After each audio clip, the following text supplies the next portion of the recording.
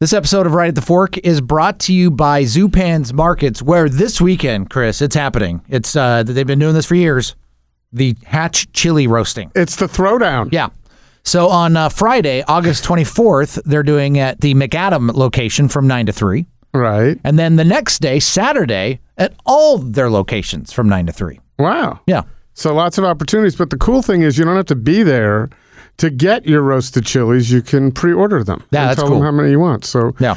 I guess we could ask people to look up the McAdam phone number unless you're like a miracle and can reel it off yourself. I would say the best thing for people to do is go to zupans.com. Right. And it's right there on the front page. Just look for the beautiful green chilies. That way we avoid taking a lot of their valuable time, which I'm taking right now, to reel off phone numbers 3 times to 2 different locations. 503-244-5666. Or zupans.com. There we You go. can find it yourself. Yep. I like to go to the Google and it says call. They have a call prompt. Oh, that's great. Yeah. So that's good. And also, I don't know if I don't know if you're aware of it, but I wasn't. They have Papa Haydn's cakes at Zupan's. Now, I haven't been to Papa Haydn in quite a while, but years back in my dating days, we used to go there all the time for after every meal to Papa Haydn East or West for their great cakes. And you can get a Mount Adams cake. This is new to Zupan's now. Listen to this. It features hazelnut and coconut cake layers brushed with hazelnut syrup, just in case you haven't had enough hazelnut. And it's made with Northwest Forage blackberry compote, praline Viennese buttercream, and huckleberry Italian buttercream. Yum. Does it get much better than that? No. Did you see the video of my puppy foraging for blackberries? Yeah, I did see that. He didn't have anything to do with this, but if he did, he'd be all over that buttercream. Let's talk about quickly here the Pink Drink. This month, they're highlighting a few of their favorite rosés featuring selections from Oregon, France, Italy, and Spain. And no better place for you to go when it comes to selecting wine for your events, for yourself, for whatever, than to stop by your local Zupan's. Yeah, they have a huge selection. It's really good, and they'll help you, too. Certainly. 3 locations, McAdam, Burnside, and, of course, Lake Grove, and always Zupans.com.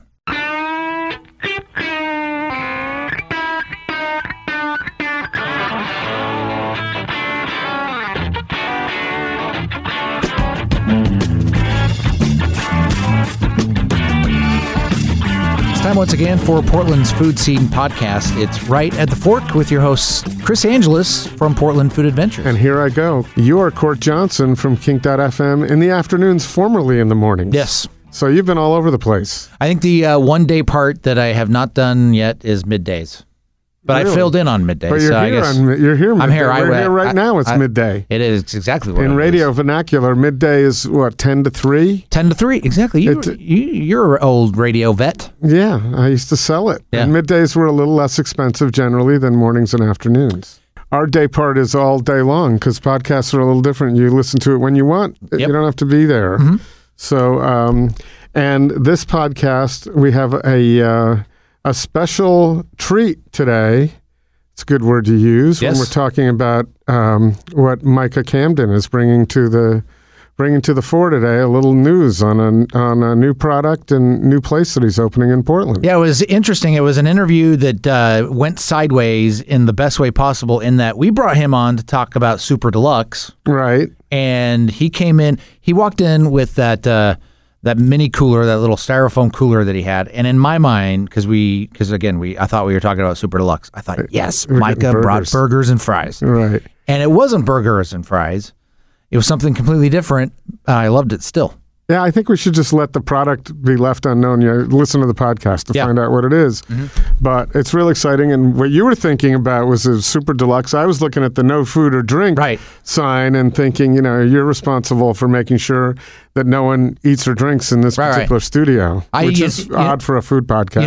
I did see that, but in my mind, again, I was thinking burgers and fries, and I wasn't going to worry about it. But also knowing, because this was our second time, speaking with Micah, he doesn't strike me as a guy who necessarily wants to follow the rules. He wants to do things the way he wants to do things, and that's why he's so successful. Right, and I was flattered that he chose this podcast to say, because we don't even realize it until in the middle of the podcast or somewhere in, I asked, hey, does anybody else know about this? No, this was introducing his new concept. Yeah. And Micah Camden has had a number of excellent concepts and restaurants. Not only did he open DOC and Yakuza Lounge and Beast, which I didn't know. But he's also responsible for Little Big Burger and Blue Star Donuts and Boxer Ramen and the former Boxer Sushi. Yeah. And by the way, I think it's number 77 was the episode where he first appeared with us. So you really kind of need to listen to that because it's a great podcast.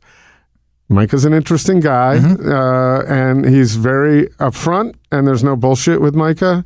And so I think to as a companion piece to this, you might want to, I would like you to listen to this now, but you might want to go and listen to number 77 first. But I think it works to listen to it afterwards. Sure.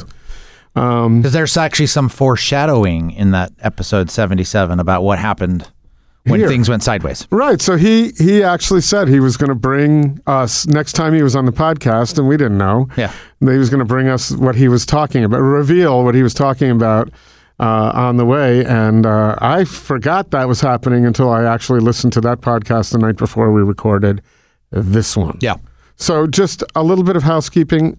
I want to indulge our listeners one last time to hear about Jose Chesa. And it's a good thing going to Barcelona and the opportunity to go with us. It's just a few weeks away, September 19th through the 26th. And we have one spot remaining for either a single or a couple to go with us. And it is a glorious trip. Best of Barcelona with Chef Jose. PortlandFoodAdventures.com, although, Squarespace was down this morning. Right. So hopefully that's back by now. And check us out and give me a call. You can even call me at 503-208-4290 if you'd like to grab that last spot on what may be our last trip to Barcelona. What's that phone number again? 503-208-4290. Thank you, Court. You're welcome. And it's just with Jose having a child and lots of responsibilities, we'd love to do another trip with him, but we're just not sure. So no one can say, I'll wait, maybe next year, because we may not. We may, but we may not. So back to the business at hand. Yes. Micah Camden, who I've now determined when someone wants to hear an example of this podcast, because we get a lot, which one should I listen to? It's hard to choose between 170 some odd interviews. 170. This is 171. 171. And we also have at least 60 or 70 sound bites and Gary Foodie updates. Specials. And now Brooke is doing some great eater updates for us. Yeah. So we're over 200 episodes. It's hard to pick. Sure. I think these two are musts in a top 5. Or one of the two, at least. There we go. Right at the Fork is proud to be supported by Zupan's Markets. For over 40 years, unsurpassed quality from the best meats and wines to the freshest baked goods, flowers, and more, with delicious emphasis on locally sourced items. The best of the Northwest Bounty can be found at your closest Zupan's on West Burnside, McAdam, or Lake Grove. And at Zupans.com. Eat well, put taste first, love your food. Ringside Steakhouse. Owned by the Peterson family for generations, Ringside Steakhouse has long been a landmark of the Portland landscape, featuring impeccable service that has set the standard in Portland for nearly 75 years. Enjoy the finest aged steaks in Portland, their world-famous onion rings, and even Ringside's legendary late-night happy hour. Whether it's a special occasion, a business dinner, or just a great night out, make a reservation at ringsidesteakhouse.com. And by San Pellegrino. Iconic, fresh, sparkling water with an extraordinary Italian heritage. It's a great, refreshing way to enhance any dining experience. Ask for San Pellegrino by name the next time you're having a great meal. Ever since its foundation in 1899, San Pellegrino has been a premium brand synonymous with style. Try it with your next meal and enjoy the difference San Pellegrino can make. This will be the first time we ever started a podcast after Court and I had done a demonstration. Oh. And we're talking about a food demonstration, not actually protesting. Well, I wasn't sure, I didn't know of any questions you guys were going to have that was going to arise that, if it was sensitive or not, because you ain't going to try that anywhere else. Like For how long? Huh? Well, it's not. You can't get it in the market now. Not yet. But so my question was, when will you be able to get it? So the store is opening up in October, like mid-October. It's on 13th and Johnson in the Pearl District. Okay. Big, beautiful store where we're going to basically it's my Willy Wonka land. Like I'm going to show off what I was able to do for the last 2 years. What I've been like nose deep in is trying to figure out and master gluten-free or dairy-free or soy-free or nut-free. And the things that I was able to hit all of those over the last 2 years working on it, because, you know, when people think of chickpeas, they think of like gritty or they think of hummus or think of that. But I can, you know, your first impression on that when I told you it was chickpeas, you were like, what? So people tuning in right now, we've teased them because they don't know what it is. We've skirted around it. You just brought your new ice cream. Yeah. It was made exclusively, 5 ingredients. 5 ingredients. One of them's chickpea. And no dairy. No dairy. No soy, no nuts, no gluten. And it was exceptional. So you had 3 flavors. I brought 3. I've got 12. 12? Yeah, that are developed and fully mashed out as far as like flavor profiles and textures and stuff like that. So Court and I both liked your matcha mint. Yeah, that was really good. The strawberry was really good. The coffee was solid. Mm-hmm. So when you have when you talk about the coffee profiles, I would assume because your base is the pea. Mm-hmm. Like that sounded wrong. The chickpea. You have to approach it a little bit different with the flavor profiles because how you combine those together. Or no, I was able to. It's so, you know, the soy industry. The reason why the product is also soy free is because Monsanto owns 96% of the soy crops in the world. Right. And they're bad. They'll never escape that stigma that they have. That stigma is terrible. They've genetically modified that thing to be exactly what they want it to be, but they did it in ways that were harmful to the earth and harmful to the people that were consuming it. But from the back end, where they were going, trying to remove flavor, trying to do this to bring out certain qualities or suppress certain qualities of the natural soybean. Because if you've been to Tokyo and you've eaten in nicer restaurants, you've had soy products that were absolutely amazing. And you didn't know, soybeans actually have taste. You know, something it's not just devoid of it. But the soy industry genetically modified their crops for oil. That's the biggest product. It's not tofu and it's not soy milk and all that kind of stuff. It's oil. And they were able to remove a lot of that like natural bean flavor that comes from a soybean. And when I first started making this, I was running into the problem where my first 75 batches tasted like beans. And I'm like, okay. That's a lot of confidence, by the way, to get to 75 and say we're going to continue. No, because what I landed on was mouthfeel. Mm-hmm. And that's where the dairy industry, as far as ice cream is dairy-free ice creams, that's where they fall flat, is texture and mouthfeel. So, you know, even in soy tastes watery and almond tastes gritty and coconut always tastes like coconut, and you either like coconut or you don't like coconut. People aren't like, they don't have, you know, mediocre feelings on coconut. Right. And you can never have like strawberry coconut. It's all, I mean, you never have strawberry or chocolate or anything like that. It's always that flavor plus coconut.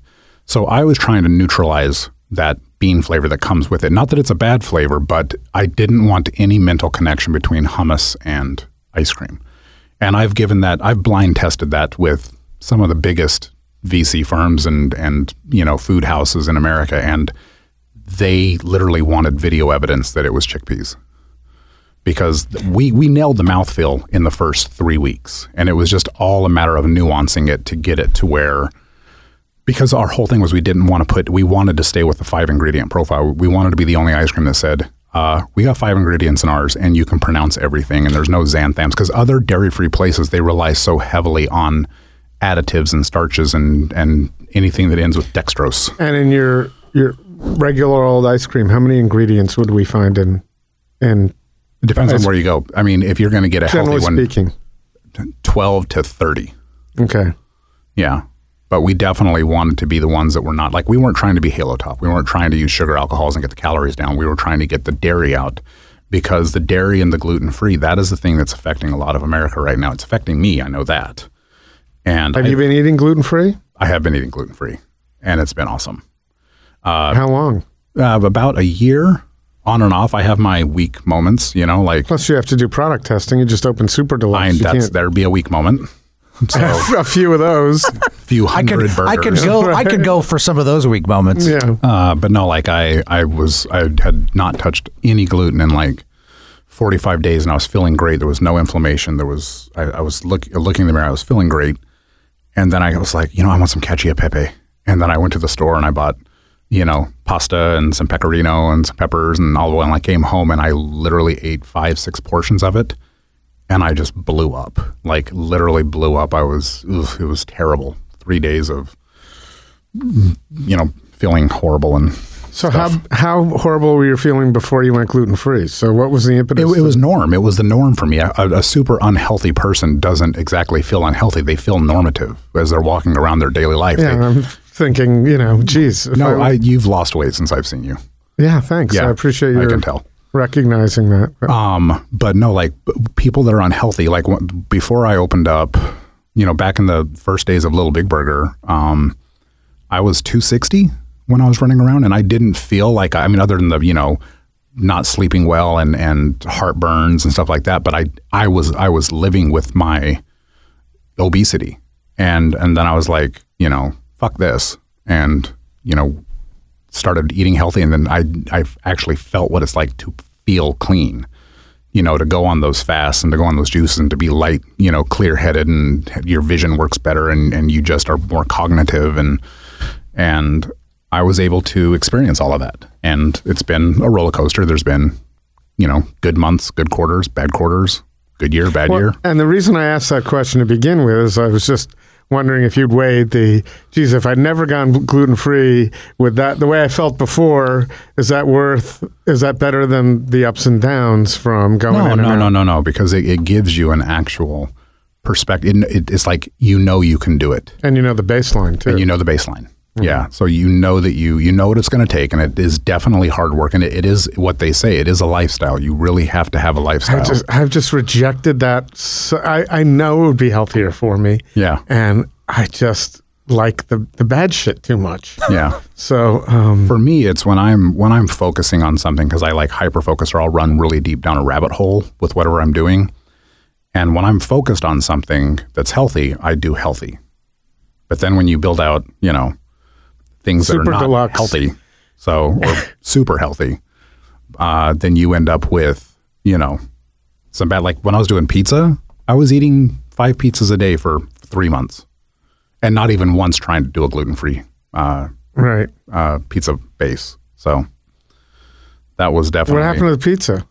I've still got the one location. The 2 locations. I got the one at Haslow and the one at Southwest Waterfront. I ended up closing the one on 13th. And what is that? What pizza place? What's the name? Oh, Sweetheart Pizza. Yeah, I'm sorry. Yeah. Should have done my research, but no, I haven't been there, and I'm a pizza lover. So I have to get come check it out. Okay. Do you do a white clam? I have to ask that. No. Anybody listening to this podcast? I did a clam pizza, and I refused to use canned clams. We were getting in and we were steaming them with white wine and doing all the stuff, and then I realized that was the pizza I was losing the most money on. So I'm curious, and because everything you do, there's a lot of publicity involved with it, and you're really good at it, and I thank you for coming on the podcast. You were eager, I think, or willing to come on the podcast to talk about Super Deluxe, and certainly Little Big Burger. But Sweetheart, I haven't heard a lot about. It has its fan base. It has its following. It didn't click in the way that I thought it would. I thought that what I was going to do is I was going to take Neapolitan style pizza and make it fast casual. Mm-hmm. You've got, in town, you've got Ken's. He has the Crown. But that's not a fast casual pizza place. No, it's not fast when you're waiting online to sit down like that. And I'm like, okay, those pizzas cook in 90 seconds. So I bought the pizzas from Italy, and I bought the pizza ovens from Italy, and perfected my dough, and I'm super, super proud of my product. But what I didn't take into account was when people have historically gone for that style of pizza, there's been an experience involved in it.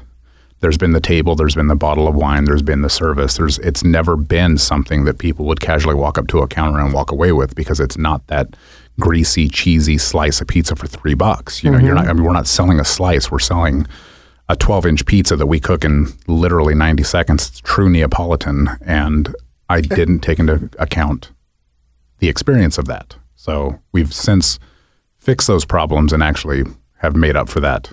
And also, there have been a lot of pizza places opening in Portland in the last few years, so it's harder to get the attention than it would have been 5 years ago. I was probably too focused on burgers or donuts or No, but as I'm listening to you, it's just incredible that you've taken all the many popular categories and said, I'm going to do this. I'm going to do it my way. Well, I'm jumping into fast food drive-thrus now, and that was a fun one.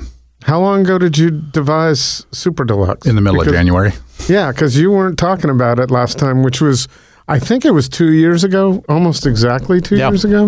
No, No, I came up with it in January, and I called my leasing agent, and I was like, hey, I want you to see if you can find yourself I had read an article somewhere, and it was on how it was like the death of the big box, and it was talking about like Sears, JCPenney's, Toys R Us's, all those big box buildings, and it was an article on infrastructure, and it was talking about how all of those things are dying, but they're left with the infrastructure, the lighting, the walls, the parking lots, all this kind of stuff. But there's no retailer that is on the foreseeable horizon that can utilize that. But not only that, they're developed in areas where you can't do mixed use retail, so you can't just easily throw a bunch of apartments above it. But Amazon comes along and they're like, oh, I got use for it. And we're the ones who killed those businesses. Yeah. So that's what they did. But then it had a link to Starbucks. And there's the death of fast food where, in the next 4 to 5 years, so many of the, lower hanging fruit, fast food fruit is going to be dying off. Like Subways are closing at the tune of 30 a month, KFC's 10 a month. And the only person that's running around grabbing up their infrastructure is Starbucks. Right. And they're experiencing growth now that they had barely experienced in the heyday of Starbucks, back when every landlord wanted a Starbucks to anchor them. Now people don't want a Starbucks to anchor them. They want a Stumptown or a Hart or something like that. They don't want a Starbucks. So Starbucks is getting in the fast food game, and they're experiencing 500% year-over-year growth, and they're murdering it at the drive-thru. I'm like, same thing. Let's see if the same thing can, be applied at Super Deluxe. And sure enough, it was definitely a thing.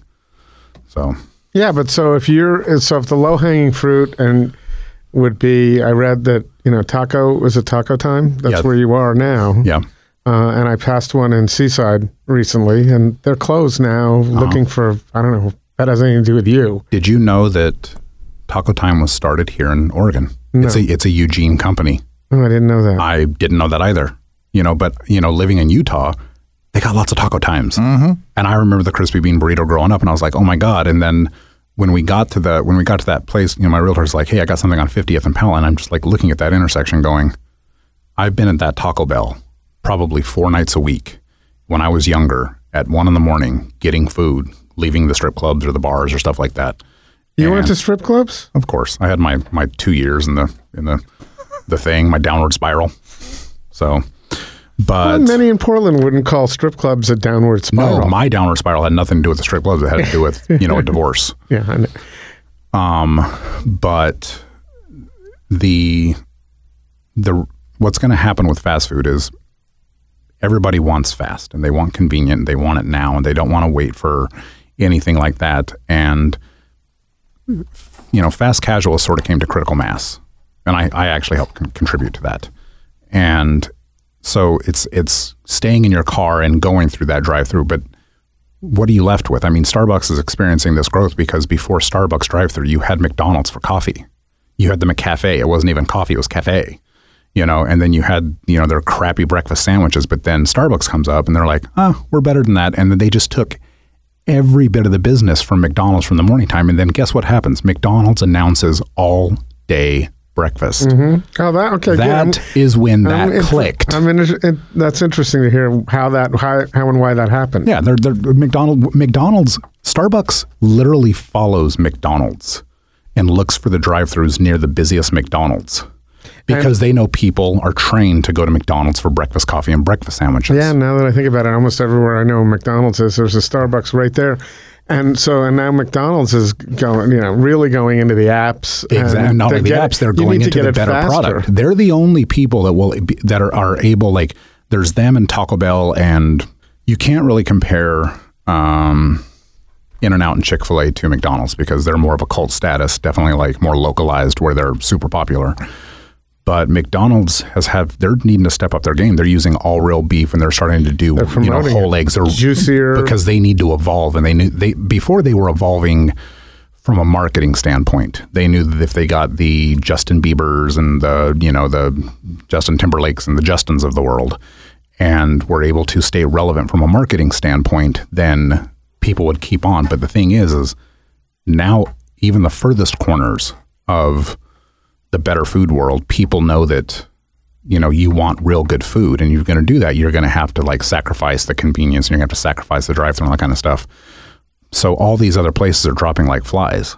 Subway was the biggest thing, and then now you have all these better sandwich. You have so many more options now that these other people have no excuses, and they're so entrenched in the way of doing businesses, and plus they're almost all franchises. So they've nailed all that responsibility. The death nail is basically to the franchisee of that unit, but the corporate is like they'll just ride that wave until that wave's done. So. They're doing well anyway with their stock. So exactly. But McDonald's is going to evolve, and a few others. I think they have. I've noticed. I one of my guilty pleasures is that one of those terrible breakfast sandwiches you just referenced, the sausage biscuit. Yeah. Which I share the top half with my dog. That's my way of getting through it. But I go there when I'm in Portland too much, and I asked them the other day. Why is it that first of all, prices have gone up. Yep. Like monthly, they go up another 10 cents on everything. Yep. And they're really pushing online ordering. And then they pointed out, the woman at the drive-thru pointed out the obvious, that labor costs are going up. Mm-hmm. And so they're doing whatever they can to up their quality and have fewer people. Yep. And so... Because it's a changing business. 6 months ago, even 9 months ago, you look at any fast food drive-through place and you look at the food that they're just throwing out, and you're like, Burger King, 79-cent breakfast sausage sandwich. I'm sorry, I wouldn't trust that if my mother made it for me, and said, here, give me 80 cents and I'll give you this. You can't, where a lot of these places are still buying their products and doing stuff, you can't put that in your body. You know what I mean? Well, yeah. So I just realized I realize that all the time, but it's simple and it's easy and it's fast and it's cheap. Yeah. So basically I look at it like this. There's a lot of infrastructure that's coming on the market. Starbucks is not going to open up Starbucks, every 10 feet away from it. But typically these fast food places, they were developed in the early 80s, mid 80s, and they signed 20, 30-year leases. And what you end up with is these clusters of groupings of buildings. So, there's fast foods near fast foods typically, and Starbucks will go in and they'll pick the one that they want. But then it's only a few more years before the one directly next door to them is going to go out. And those areas are already been so developed up that it's going to be hard to develop a 10,000 square foot lot. So, and once you get rid of a drive-through in Multnomah County, it's gone. You don't get it back. So, going in and finding these things 2 and 3 and 4 years out, you're going to be able to plot a growth to be able to offer the next way. We call it the drive-through and breakthrough, or the breakthrough and drive-through. Sorry. So how do you have time from January to now to identify that, do the research, do the work, and develop a product and hire people and do all you need to do to get that one space? And I'm sure your eyes are not just on Powell. No. You have I'm sure you got a plan, and it's bigger. So how do you have time to do all that? Because you're working on this. Yeah. You got your hands on a lot of different things. A lot of coffee. I don't do anything else. I don't go out. I stay at home, and I'll put a movie on in the background that I've seen 150 times. I watched Jerry Maguire last night, and it was probably the 90th time I've seen it, but it's just the metronome in the back just ticking. And I'm just like I said, I'm going down those rabbit holes that allow me to What are your sleeping habits? I usually go to bed about 11 o'clock and wake up at 4:30 or 5. Okay. So I get a solid 6 hours in every day. Do you want more? No. I'll take a nap in the middle of the day. Yeah. 30 minutes. I had it together. I just listened to a podcast where it was pretty scary, the research on anything under 7 hours. Yeah. For longevity and... Oh, but then you'll read somebody else's research, and it says that 6 hours is the reason why the most successful people in the world sleep. And I know, but when you listen to something for too long late at night, it really sticks with you. So I'm aware of that. And I've never been someone who gets 7 or 8 hours. So I started to, again, freak out for the 90th time on different studies that I've heard. So eggs and bacon are good for you 1 year and not the next. Exactly.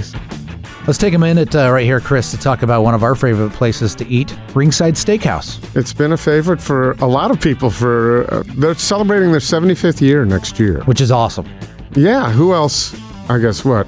Huber's maybe in Portland that has been around that long, but right. No one's been carrying the torch for service as long as Ringside Steakhouse. And as of, and very recently also the Fish House, which unfortunately closed. Yeah. So they were, if you haven't heard the story yet, they, in that space over at Fox Tower, the building, a tenant wanted more space, and the Petersons decided that they didn't have a younger generation that was interested in operating the restaurant business, so they decided to just stick with what they know really well. Not that they didn't know the Fish House well, but they got an offer they couldn't refuse, I guess, for the space, and now they're going to operate the steakhouse solely. The good news here is if you're a big fan of the onion rings, it's all about the onion rings. Those have always been in both places, and I had just this past weekend, I introduced a friend of mine to the onion rings, and if you've never had the Ringside onion rings, you are missing out because they are perfection. I had friends, 2 sets of friends here last month who enjoyed that, but also the lobster mashed potatoes, which you could still get at Ringside Steakhouse. We did that too. And they have the after 9 o'clock happy hour menu, which is just as good as the Fish House. Is better than the Fish House's happy hour menu too. Yeah. So, and not only that, of course, classic steaks, service, and an atmosphere. Did you know? I don't know if you knew this, Court, because you have to be paying a little bit of attention. Portland Business Journal, Ringside won Best Restaurant in Portland, and a few categories as well. Not only Best Restaurant, but I think Best Service, Best Decor. That might have been it. I may be wrong on that, but listeners are certainly welcome to call me out if yes, I'm not. Certainly. Easily the best service in Portland that I've experienced myself. I think so. Is at the steakhouse. It's old school service. Right. It's asking the right questions and knowing what you like when you come in if you've been there multiple times. So yeah, Ringside Steakhouse over on West Burnside. What's the website is? RingsideSteakhouse.com. Yeah, there you go. That easy, and that's where you can also go and set up a reservation today. Yeah, and you can do that as individuals, or if you have a corporate outing, you're going to impress. I'm curious to know if you're going to bed at 11 and waking up at 4:30. Why you're not a disc jockey? Maybe why you're not in the radio business? You can work in radio. No, but like because I know for me the ideas come at night. But if you're doing the late night and the early morning, are they coming all the time, or do you have a better time of the day? Well, someone said, oh man, you go from 0 to 100, real quick. And I'm like, I idle at 75. Like, that's me idling. Right. I don't go from 0 to 100. I'm already there. You're never really stopped. Yeah. So that momentum's just always been going. You're going to bed with it and thinking about it as you're waking up. Yeah. Do you have a time when your good ideas are most likely to come your way? I have no idea when they come. I thought the pizza was going to change the world, and it didn't. Yeah, well, but also I find that I drive back and forth to the coast a lot, and that's good for me because I have time to not be looking at other stuff. We're so distracted now with our phones. Oh, yeah. You could be in the middle of doing something, and then, that happens. Or you're looking at your phone and the toaster goes. I don't suffer from that distraction as much as most people because I don't have a Facebook. I don't have a Snapchat. I don't have an Instagram. I just got an Instagram 4 days ago for Little Bean because I wanted to monitor our little on the ground things. Like I wanted to see kind of like the public's reaction. And the second I logged on for the very first time in my life on Instagram, I had 300 plus requests of people, because apparently it goes out to people that you know. Your friend Micah. And even my girlfriend, she's like, what are you doing? And then she hit a friend request. I'm like, I didn't get on here for this distraction because I know that distraction. You know what I mean? I know that people, and I've been able to avoid it. I haven't been on Facebook in 6 years. I was on MySpace when that was relevant and I was 22. But like I said, I don't have any of those online distractions where I'm constantly looking to see if somebody likes me or dislikes me. So That's interesting because I think a lot of people nowadays would think social media is an absolute necessity to be successful and that's why in business. you hire people to manage it for your businesses. So you hire people to solely do that. And is anybody Micah out there? Like, is anybody acting as you, or is it always your business? No. It's all your business. If it were people out there acting like me, I would have less customers than I do. So okay, definitely. So you don't miss it at all? Because I struggle with that. We're talking about all my vices, and I don't want to make this about me. What I struggled with was going onto Facebook when I was 24 years old and seeing my 52-year-old sister like taking a selfie and saying, "Thank God it's Friday," and trying to be 22 again, and it made me sick, And then looking at the roots that I came from, and I just couldn't stand the political aspect of who you grew up with, versus who you've evolved to, and I'm not gonna play this game. I'm already controversial enough when it comes to my own opinions that I'm sure as hell not gonna put them out there on a daily basis. Exactly. So, but that's interesting because I asked you where you get all the energy from, and nowadays, by eschewing that, you do have a lot more time and energy than a lot of us who are wasting our times checking our phone every 15 minutes or 10 or 5. There's how many studies out there that shows what's the average use of what people are doing, and then what's the aftershock of that use, like trying to process the information that you got that you weren't expecting, that you weren't thinking about. So I knew I had an appointment with you today, right? Mm-hmm. And I knew about it days ago. So I just mentally put that into my bank, and I'm like, okay, I'm going to go to that. But I didn't. That was that. I didn't go on the daily every 10 minutes or 15 minutes. There's so many people out there that are just literally living through other people.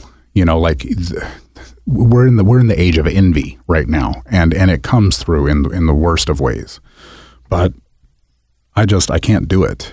Do you do a lot of reading? And I'll tell you why I ask that, because I listened to the last podcast that we had in the last 24 hours. You have a lot of there's a lot of vernacular, and there are a lot of that comes from, there's a lot of wisdom there. The one thing I do belong to flows right out is a Scrabble group. My online handle is I'm a word nerd with a spectacular vernacular. And where do you play that? Where can we find you there and annoy you? Oh, just with friends, because I won't play online. Oh, okay. Oh, yeah. So you actually play. Oh, I'll actually whip out the actual. I've been broken up with playing Scrabble before. I have been because you've been playing too much? No, because I played the girl I was on my fourth date with, and the competitive side of me comes out when the Scrabble board comes out, and she literally got up and walked away. That's a great way to end a relationship, Scrabble. If you want to end it, right? Ever played Scrabble with a girl ever again? I've been playing continual games of Word Feud on my phone with a number of people, including my son and some good friends, for now going on 8 years. Yeah. Just never stop. Just next game, keep going. When I was playing online, because you have to have a Facebook to play online. So no, you don't. Well, that's the way it used to be. When Words with Friends came out, you had to actually have a Facebook. You had to link through Facebook. Word Feud, man. It's great. So Sam Adams, good friend of mine. And the beer? Huh? No. The local former mayor. Former mayor. And you talk about losing time of your day. This is back when I just had Yakuza and all the rest of it. Yeah. So I had 4 or 5 restaurants, and I was because you got his hubby, Peter Zuck, who's New York Times bestselling author. And the three of us would be up at I'd hear my phone go off at 1:30 in the morning, and it would ding, and it would be them making a move. And I would wake up at 1:30 in the morning to make my move. That was the thing that I got addicted to was Words with Friends and stuff like that. And there was this certain group of people I played with, and I had to stop that because it was consuming too much of my time. Yeah. I remember cooking at Yakuza, and I was really in a heated game with Sam Adams. And I was I don't know why, but I had a packed restaurant. We weren't known for being super fast at Yakuza anyways. And I walked off the line, my own line of my own restaurant, to the back to try to figure out how to kill this guy. We're talking 7:30 in the weeds, tickets piled all the way up. And did anybody know that other than you, that you were doing that? No. Yeah. No, but I got off of it, and I like now if I play Scrabble, I play it with people. And I have this great idea. Okay. So Scrabble was not invented for wordsmiths. It wasn't. It was not invented for the person that loves the quality of a word.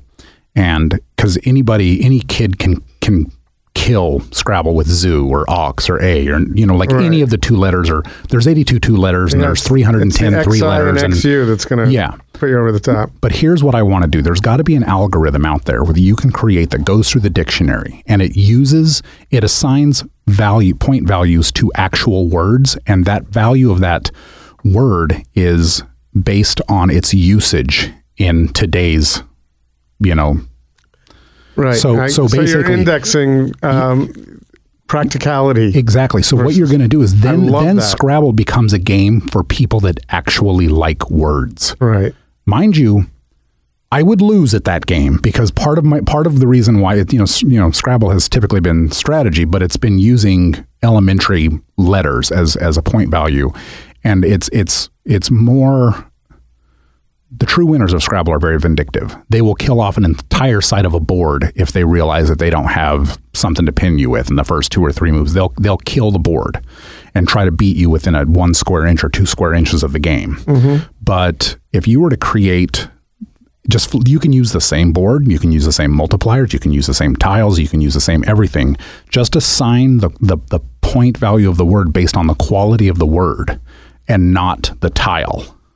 Now, when you say quality, are you meaning the uniqueness of the word? The uniqueness of the word. So, and then you have to know that. See, the problem with Word with Friends and Word Feud is you just never know if someone's cheating. No, but you got that little teeny. But that's the thing. You got that little teeny, like icon on the bottom that's like it gives you a frowny face if there's a better word to be used. So you can have some gauge down there that says you're using of all the letters you have.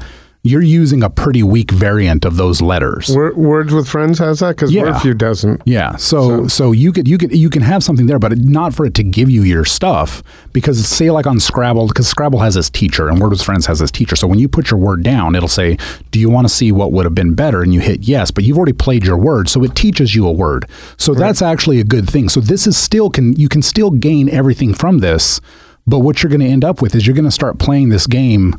Everybody's going to be normalized except for the few Arcadians out there that actually study grammar and word use and stuff like that. Right, and a lot of people study that just for the game. No, they don't. They study the 300 three-letter words. They study the 82 two-letter words. They memorize them. They do it for rote. They don't do it for an understanding of the words because unless you have a true understanding of the word, you're never going to commit it to your vocabulary. Right. I get that. I've had all these conundrums going back and forth with words, and I just call them, that's a fucking bullshit word, and I used to just say I quit. You know that XU is going to get you this. You know that you're going to get this many points. But we know that. But there are certain words that everybody knows you're going to use, and you get to use that. And then you get one that's like, they had to look that up.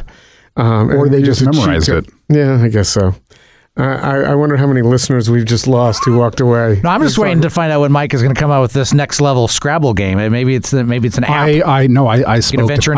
I spoke to people. I have my buddy owns Panic here in town, and they're game developers. And he was honest with me. He's like, "That's awesome." Kind of niche. You would have a very niche game market going to a very few people. Right. I thought you were going to do like tile-shaped French fries and come up with that. No, he was just like, he's like, yeah, it'll be great, and you'll probably win awards, and all of that stuff. He goes, but you'll sell 6,000 copies of it. Basically, what it would cost to especially nowadays, it's got to be something online, or it's going to be tough to sell. Right. Much like the big box stores. They got the same problem. They're not really geared towards online. So let's talk a little bit about Super Deluxe. Okay.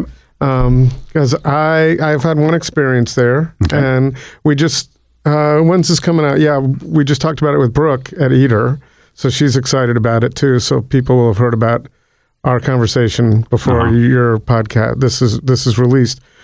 But I went there, and on a Thursday at 7:30 with my son. The drive-through looked a little long for me. I'm East Coast. I don't have a lot of patience for lines. Yeah. But I got a parking spot right there, that first one right by the door, and we walked right in. and ordered. And how long did it take you to back out once you got back out? I backed in. Oh, okay. I was able to do that. So, yeah, no, I wouldn't have gone in that way. And besides, I would have been blocked by cars at the driver. So we did that. Like, if you go over to Super Deluxe now, mind you, I've only been open for 34 days. Okay. But who's counting? I am. 34 days. But those first 5 parking spaces that face the building, I now have a deck. I built a deck in 6 days. That makes sense. That completely, because nobody could get out. We were literally out there like aircraft controllers, like doing the flag signals. You wait here, you go there. It took people. It was already, we didn't know what we were doing in the very beginning anyways, and people were waiting 20 minutes for a burger. But then they were waiting 35 minutes to get out of the parking lot. Yeah, that's annoying. So, I can see where that would happen. So was that within the last 2 weeks you did that? Because I think we were there a week ago. It's brand new. It looks great. It completely. I put the pylons in front of the thing to protect it, so nobody's gonna ram into it. And I've got the umbrellas. I've got the decks. It levels out, and we did that in like 5-6 days. But those are important parking spaces. That's a lot of burgers that can't park there. No, they're not parking spaces. They're literally trap you in your car, make you crazy road rage incidences. I was just excited. Look at the spot we got. I thought it was disabled because it was so close to the front door. No, it was. So anyway, the parking aside. It was really good. No chicken nuggets. I was disappointed about that. That's been a learning experience because we're hand cutting them. And when you're selling ungodly amounts of chicken nuggets, you got to hire people. Now we have people that are that's all they do. They're just cutting nuggets. So Brooke mentioned she loved your milkshakes, and I didn't see them. Coming back Wednesday. They were on the milkshakes were on there for 1 day.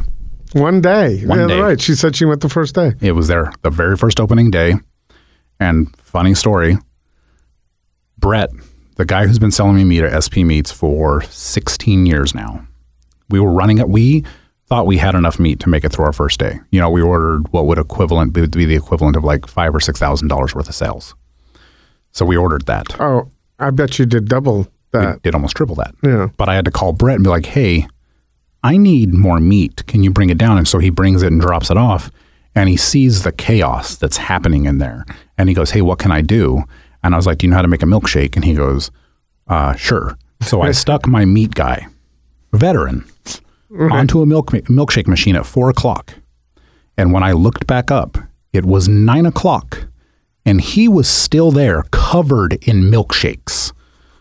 And I was just like, the next day, I called my designer that night. I was like, I need you to go to a 24-hour Kinko's. I need you to completely edit that milkshake thing off of the menu. Come back down here, stick it on, because I was trying to make milkshakes by hand. I was trying to do the whole scoop it, put it in, blend it. Oh my God, that's not fast food. That was not fast food. Especially for new employees. Yeah. So I ended up next day, bought the shiny ordered the shiny $20,000 milkshake machine. Found out that most of those machines work on proprietary mixes. Oh. And I'm not going to do that. So I've been trying to, I'm not going to do that. I've been trying to reverse engineer a milk mix that will allow us to create still the real fruit milkshakes and stuff like that. So, but we'll get it. We should have them back on the menu in 2 days. All right, they were good, and the fruit sodas were good too. Yeah, low fruit fizzies.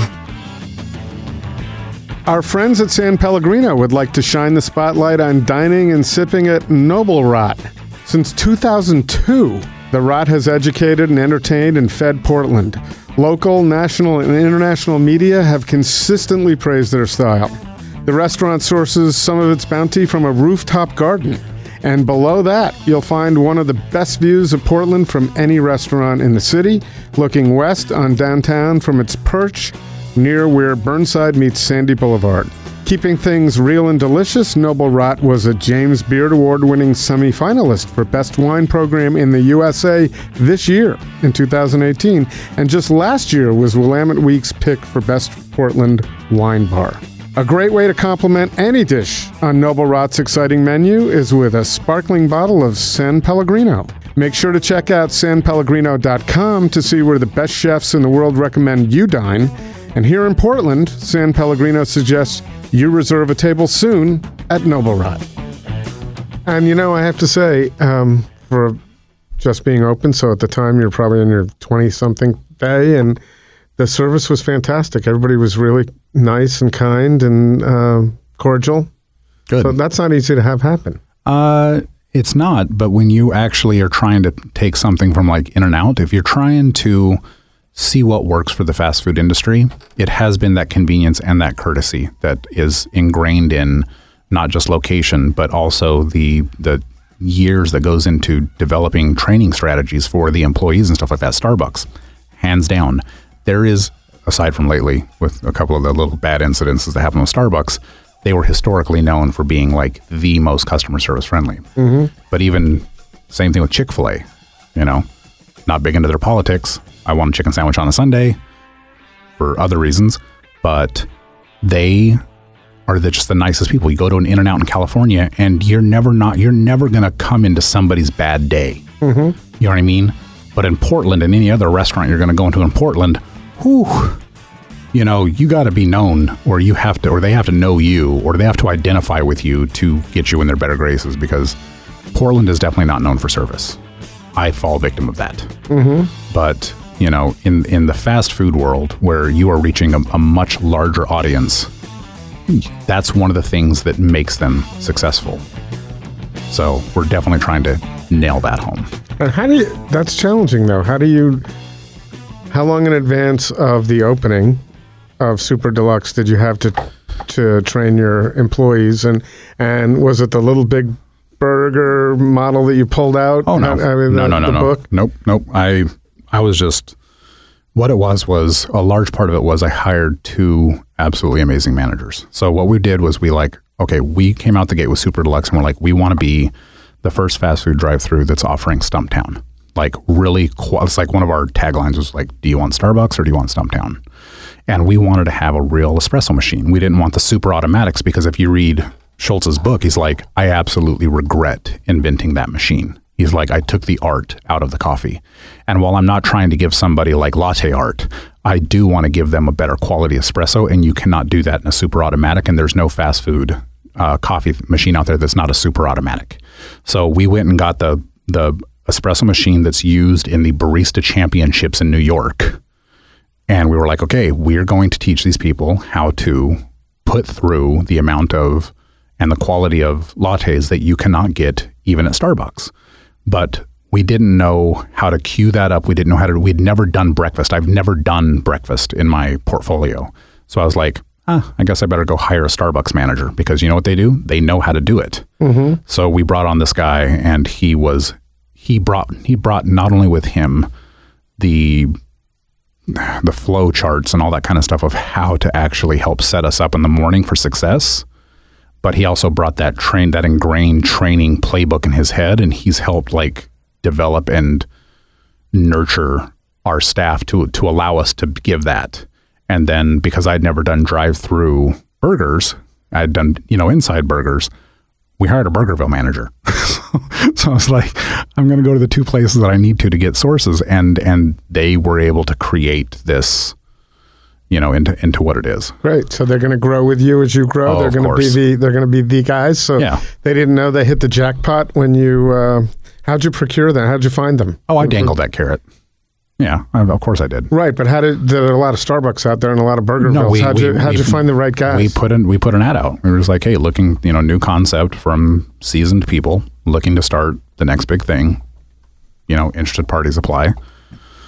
Oh, so you got those people to apply. You didn't specifically go to Burgerville and say, I got to find their best guy. No, but person, I should say. I have been tempted to do that in the first hour after opening Super Deluxe. I almost felt like running across the street and telling the Burger King employees, I'm short-staffed.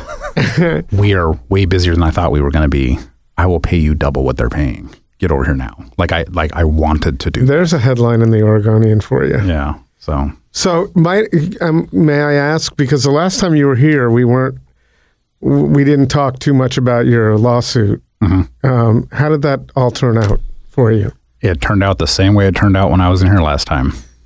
I'm still standing in the shadow of those lawyers, and I'm still can't say much about it. Wow, it's not done. No, it's done. No, it's done. Oh, but yeah. you have a. Yep. Yeah, you can't say anything. Okay, just Just curious. And having listened to that podcast, and Court, this is a pretty good podcast. I really enjoyed it. Yeah. I should listen more often. And it's because you're a great guest. But not that I'm going to call you on it, but just because it's fun to ask. Your plan then was 2 years hence to be retired. So that's not, that hasn't happened. It's close. It's close. You're getting there. I just turned 40 2 weeks ago. Right. Happy birthday. Opened up my 40th restaurant. Nice. Literally 10 days before my 40th birthday. So was it 32 back then? I can't remember what the number 33, was. something like that. Right. Yeah, but we had expanded out and opened up a few more, and so I'm getting close.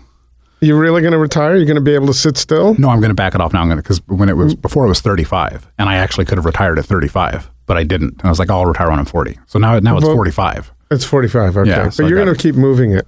Yeah. So because you can't sit still. I know. So and Blue Star. Yeah. So it's been 2 years since we were talking about that. What's happened in the past 2 years with Blue Star? So we are getting ready to open up our big flagship on 12th and Morrison. So our very first location that we opened up in the Indigo building on 13th and Washington, 800 square feet. It served its purpose, but it's time to grow up. So we are moving 3 blocks away, and we're basically bringing all of the production back into the house. Before, we had ran out and grabbed a big warehouse to meet the demand and stuff like that. But what we did was we took the magic away. We took all those lines that were forming in. They weren't actually seeing the donuts being made because we were doing them off-site and bringing them. Mm-hmm. So we wanted to bring it all back together. So now we actually have the flagship, which is, just a few blocks from here. And then it's going to just circulate out to the other ones. And then I've got a new one opening up in Multnomah Village in 2 months. And then I just started construction on Division because we're going to move the Hawthorne location to Division. That's fantastic. We get nothing. I'm where I am in Portland is Southwest. There's not much out there. So Multnomah Village. Yeah, that'll be in November, I believe. And what time of the morning is that going to be open? 6 a.m. Oh, right. Yeah. So it's like the Blue Star up by my house. I'm up by Progress Ridge. Yep. So replaced the subway. So how many you have now? And that is Camden's open in Japan? I'm flying down to LA on Friday for the opening of the Silver Lake location on Saturday morning. So Silver Lake's going to open up, and that Silver Lake and Portland, they are sister people. I mean, it's almost identical. So actually in that building is Wild Fang, and Wild Fang is started here in Portland. So the building has 4 retailers, and Parachute, which is that fancy linen place on 23rd, is there. It's actually right next door to Blue Star over there as well. So in Silver Lake, it's right next door to a Parachute, and then Wild Fang is 2 doors down. So and what's going on in Japan? We are in negotiations for reopening some stores out there right now. I'm not sure about that. That's where Katie comes in. So she handles the negotiations. And is Katie involved with the ice cream too? No, she's not. She's not. So, so as you move forward and you come up with 34 other concepts before you get to 55, it's not always Katie. No. Katie and I, we still have a great relationship, and we still work, perfectly together. I actually love her husband. I mean, he's just a wonderful man. But I've got my new partner. Well, not my new partner. My partner Matt. He was the first employee we hired at Little Big Burger. Mm-hmm. But he's the reason why I'm able to run down different rabbit holes and open up multiple concepts at one time, because he's there doing it with me. But then I have a whole support structure of other people that actually are able to guide me in those directions. You know what I mean? So it's, the ice cream has a whole board of people involved with it. I went out and I literally showed people rudimentary 2 years ago products and was like, try this, tell me what you think. And they're like, wow, that's good. What is it? And I'm like, that. And they're like, what? And then there's so many other aspects to this company that's not just ice cream or gluten-free cookies. There's another thing I am going to hold on to that one. Because that one that's going to change some stuff. Oh, you know what I can do? I don't think we talked about the cookies and how you made them. We'll go back to that, right? Yeah, so, we'll talk about that in 1 second, but I can show you as opposed to say it, but you just can't repeat it. We won't repeat it to anyone. Yeah. 1 second. I got it on here somewhere. 1 second. Coming up. This thing is the big play. Okay. It is the big play. Oh. Can't say anything about it. We just have to know that. Yeah. So you're testing both Court, both of us, to see if someone wants to ask us whether we can hold that secret. You can hold it. Yeah, no, I can do it. Identical. Can you do it? Not a problem. Yeah, No problem. as long as we get the 1,000% identical. As long as we get the first cases, I'll just text me your address. I'll ship you some. I'll tell you what, you're a man of your word, because I didn't remember that you were going to bring us this product from the last podcast. You promised. Yeah. So you did. Thanks. And you didn't. I would have given some to Brooke from Eater, who you met out at the. Well, I haven't announced it yet. Oh, that's true. Yeah. Well, but this is going to run. So I know you're it's okay going to run. with this. I'm fine with that. All right. Thank you. We don't get the opportunity to break anything. It's an exclusive. Yeah. Well, you did. Well, isn't that great that I don't even know it? So it takes me a while to realize it. So thank you. I appreciate that. So a couple of years ago, I was really amused by some of the conversations we had about OkCupid and dating, and now you just referenced you have a girlfriend. Oh, yeah. How long has that been going on? A while. Good. Yeah. And how'd you meet her? It wasn't OkCupid. No, I had met her right after I got divorced, but we didn't finalize our relationship until just a couple years ago. Now, I was kind of hoping that after that you'd come and say, "Hey, I've really come to grips with being alone." And I'm still trying. I'm trying to come to grips with it right now. There's you're nights not. in bed when I'm like looking over, going, I really wish that I was in this bed alone right now, but I'm not. So we assume she's not listening to this? No, she will listen to this. She's just got. She is going to listen to this. She's stronger than I am. Right, and she's immune to you. She has to be. She's a doctor. She's completely immune to me. Okay, so yeah, she couldn't be faint of heart or thin skin and live with you, I would imagine. And by the way, we had this little exchange that I guess on our description of the last podcast, I made some reference as to your likability factor. Yeah. And I really like you. It's not that whatever was written, and I was writing them back then, Court. Yeah. Whatever was written, I think it was an acknowledgement of you're not looking to make friends. Exactly. That's not your objective in life. Yeah, it's not. So, I'll say this. I say this over and over. It's my mantra. I would rather have 4 quarters than 100 pennies. Right, which was good. When I was on Facebook. Did you read that or did you make that up? What? The quarters and pennies thing. No, I've read that. That goes around. Good. That's why I asked if you read a lot. When I got off Facebook, I had 4,000 friends. 4,000 friends. Oh, that's a lot of people in the industry too, right? I didn't know any of them. You know what I mean? But it was just that thing, and I realized I'm like, I don't have 4,000 friends. Not at all. Like that would never happen in any. There's nobody that would have 4,000 friends. Right. First of all, but that's when it just clicked. I was like, no, what I have is I have family. You know what I mean? Like that's what I have, and the friends that I call friends are family. Like I'm really good friends with my ex-wife's husband. So that's how it goes. Like I don't have the time for social media. I don't have the time to manage the different personalities around me and how I affect them. How many great friends do you have? Speaking of quarters and I have quite a few. Yeah, I've got a pretty solid core. So you have a lot of people you can count on when push comes to shove. Yeah, and they're time tested and they're tribulation tested too. Like my partner Matt at Super Deluxe, we work really well together. We were opening Super Deluxe at 5 a.m. together and closing it at 2 a.m. every night. Oh, that relationship got tested real quick. Mm-hmm. Real quick. But you have a common goal, and it's a positive goal. If this place kicks ass. Mostly. Yeah. Yeah. But yeah, I would imagine he has to have, anybody does. You're an opinionated person who doesn't hide that. Yeah. So I would imagine it's not, and quality is really important to you. Very. So it can't be easy to work for you. No, to work with me. I don't look at it as working. But there are people who work for you. But I suppose you would think they're not working directly. They're not direct reports. Nope. Those people work for the people that run my businesses. Right. There you go. I manage the manager who manages the managers. That's a correct sentence. Right. I mean, if you actually look at that on paper, I did make that one up.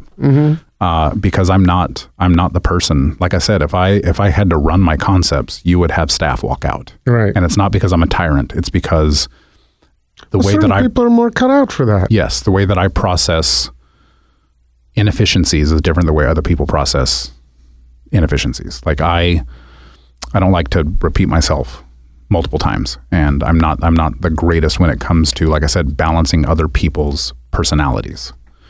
I find the ones that will mesh with mine or that will complement mine, and I bring those people in. And then those people, if they have the qualities like Jay and Greg, the people that I hired from Starbucks and Burgerville respectively, those people, we hired half of the amount of staff we needed when we opened up Super Deluxe. I hired for $5,000 or $6,000 days, and we've had to double and almost triple the staff since then. And that wouldn't have been me hiring those people, nor would that have been me doing those people. When I was at Super Deluxe for the first 3 weeks of opening, like day and night, I wasn't interacting with the customers. I was the guy frying chicken. I was the guy elbows deep frying chicken, trying to keep up with chicken.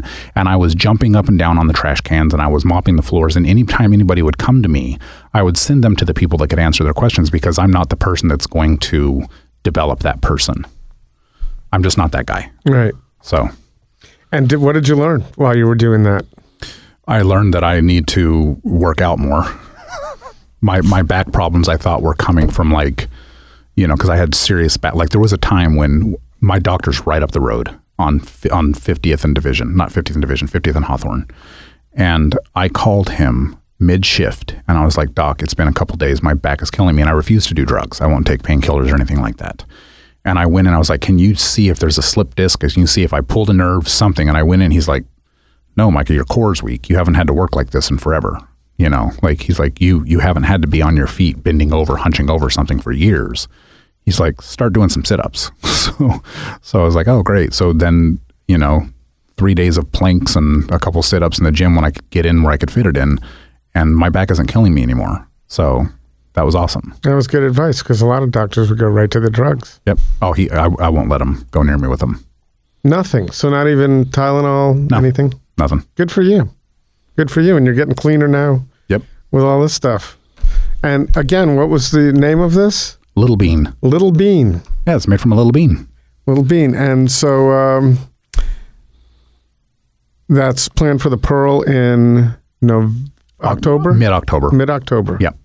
All right. And that's the only store. I'm not looking to go out and open up a bunch of scoop shops. This is basically to, it's a $1 million pop-up.